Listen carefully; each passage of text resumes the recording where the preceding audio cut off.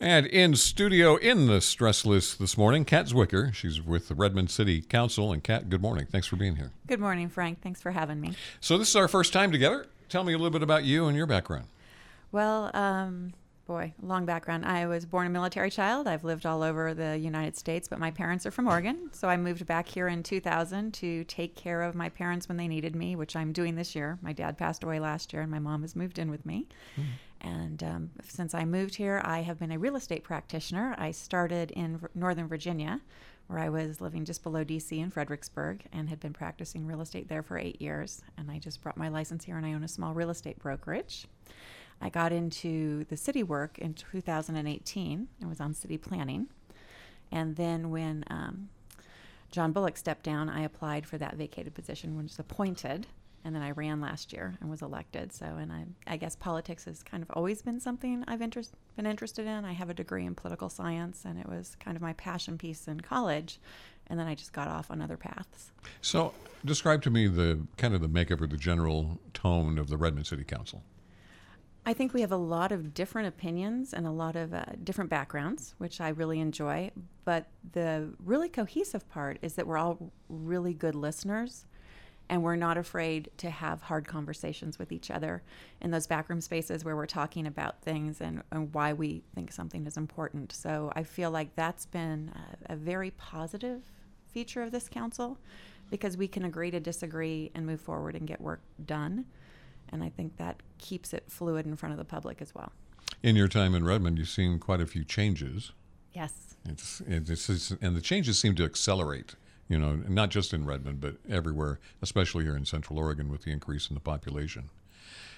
What's the general tone, do you think, of what you're seeing with your constituency in Redmond? Well, we obviously have a changing constituency because of people moving here. So I think that we have a lot of people that would love Redmond to stay the Redmond they grew up in. And that's hard because change is going to happen. So I believe that the one common thread is everybody wants it to be a safe, fun town for people with families and children, and to bring your extended partners to, and have a really good place to live. It's the quality of living. It's the walkability of the town. It's the friendly place to go shopping.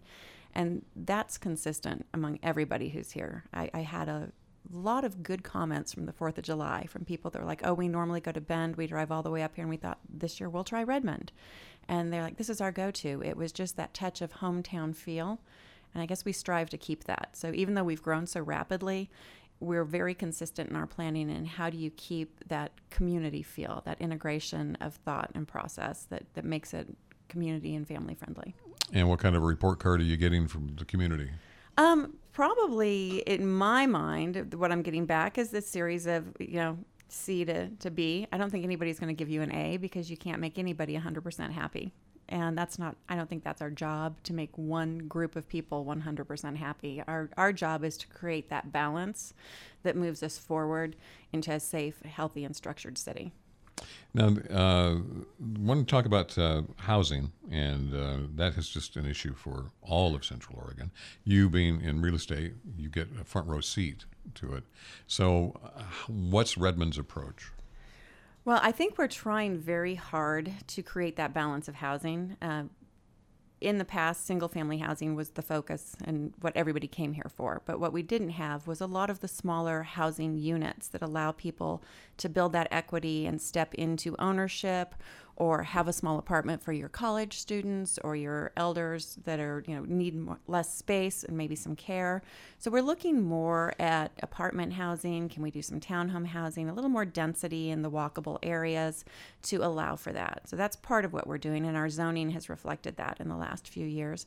We're also getting ready to do our North Point Vista, which has been on the books for about 5 years now, and that's an affordable home community where 50% of the units will be for people at 80% or below the average median income. We're looking at 30%, 60%, different sections of housing units to allow people from all walks of income to have access to housing. How many units in total do you think? It's a little bit of a changing number, but it's roughly around 468, 450, that range. And right now you're in the funding stage? We've got some funding in. We've had the planning in for a few years, but we just received in the Christmas tree bill another $5,060,000 for infrastructure. So that's really going to help us get to that shovel-ready state, and that's the most important part. We have a master developer that's been hired on, and they're working with us now to create the vision. And I think that will be something we'll see breaking ground in the next probably 2 years. I know that's not as quick as we need, but developing a 40-acre parcel is not an overnight success. It has to take time. And where exactly is this? It's on the northeast side of Redmond, and I want to say just above the industrial area, kind of off Kingwood. Well, you mentioned industrial, and that's been one of the major pluses that Redmond has been able to have in the growth of Central Oregon. I think our industrial area is fantastic. We are one of the few areas that actually has a large enough piece of industrial land to court some of the chips manufacturers, some of your bigger companies.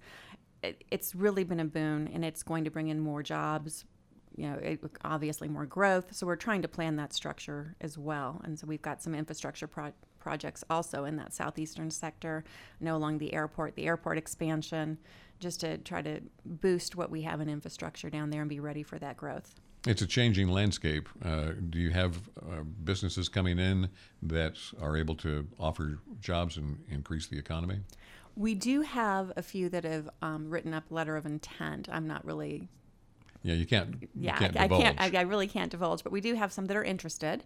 Obviously, you're competing with every other city, with every other structure, and so hopefully having what we have. People do still move here for what we offer as a community and as a county. It's the lifestyle of being able to go home at the end of the day and take a quick zip to a hiking trail, or to go to the high lakes, or to ski in the wintertime. So we do have that active community. We're, again, the infrastructure that we need. We need more affordable childcare. We need more access to affordable housing. All these things are going to be the things people coming into work here need. And so we're trying to do some private-public partnerships, again, with some of the new businesses coming in, and hopefully help them integrate some of these things into their plan as well. It would be really awesome in my mind, and this isn't a council goal, it's my goal, to see businesses actually create daycares on site. That, it doesn't have to be huge, but it has to be something that offers enough space that their workers could actually access an affordable on-site daycare for their kids. Okay. We're talking with Kat Zwicker with the Redmond City Council this morning. You've got a big event coming up at the fairgrounds here real soon. It's not our event. This is a county event at the county fairgrounds. It is the Farewell Festival. It used to be Farewell Bend, but the footprint got too big, and so now they brought it to the fairgrounds. It's going to be July 21st through the 25th, and I think the most important thing for the community to know, even if they're attending, is it's going to bring in estimated 35,000 people, which is basically the population of Redmond, over those days into the fairgrounds. So if you're traveling to the airport, I would advise you to leave extra early, because the roads will be very heavy, and you will need that extra time, or you might miss a flight. And if you're picking someone up, let them know that you might be delayed. Now, this is the festival. It's got 3 stages, a whole bunch of different artists. Willie Nelson, Sheryl Crow, I think I saw on the list. Yes. It's going to be fabulous. It's a great event for Deschutes County, for Redmond.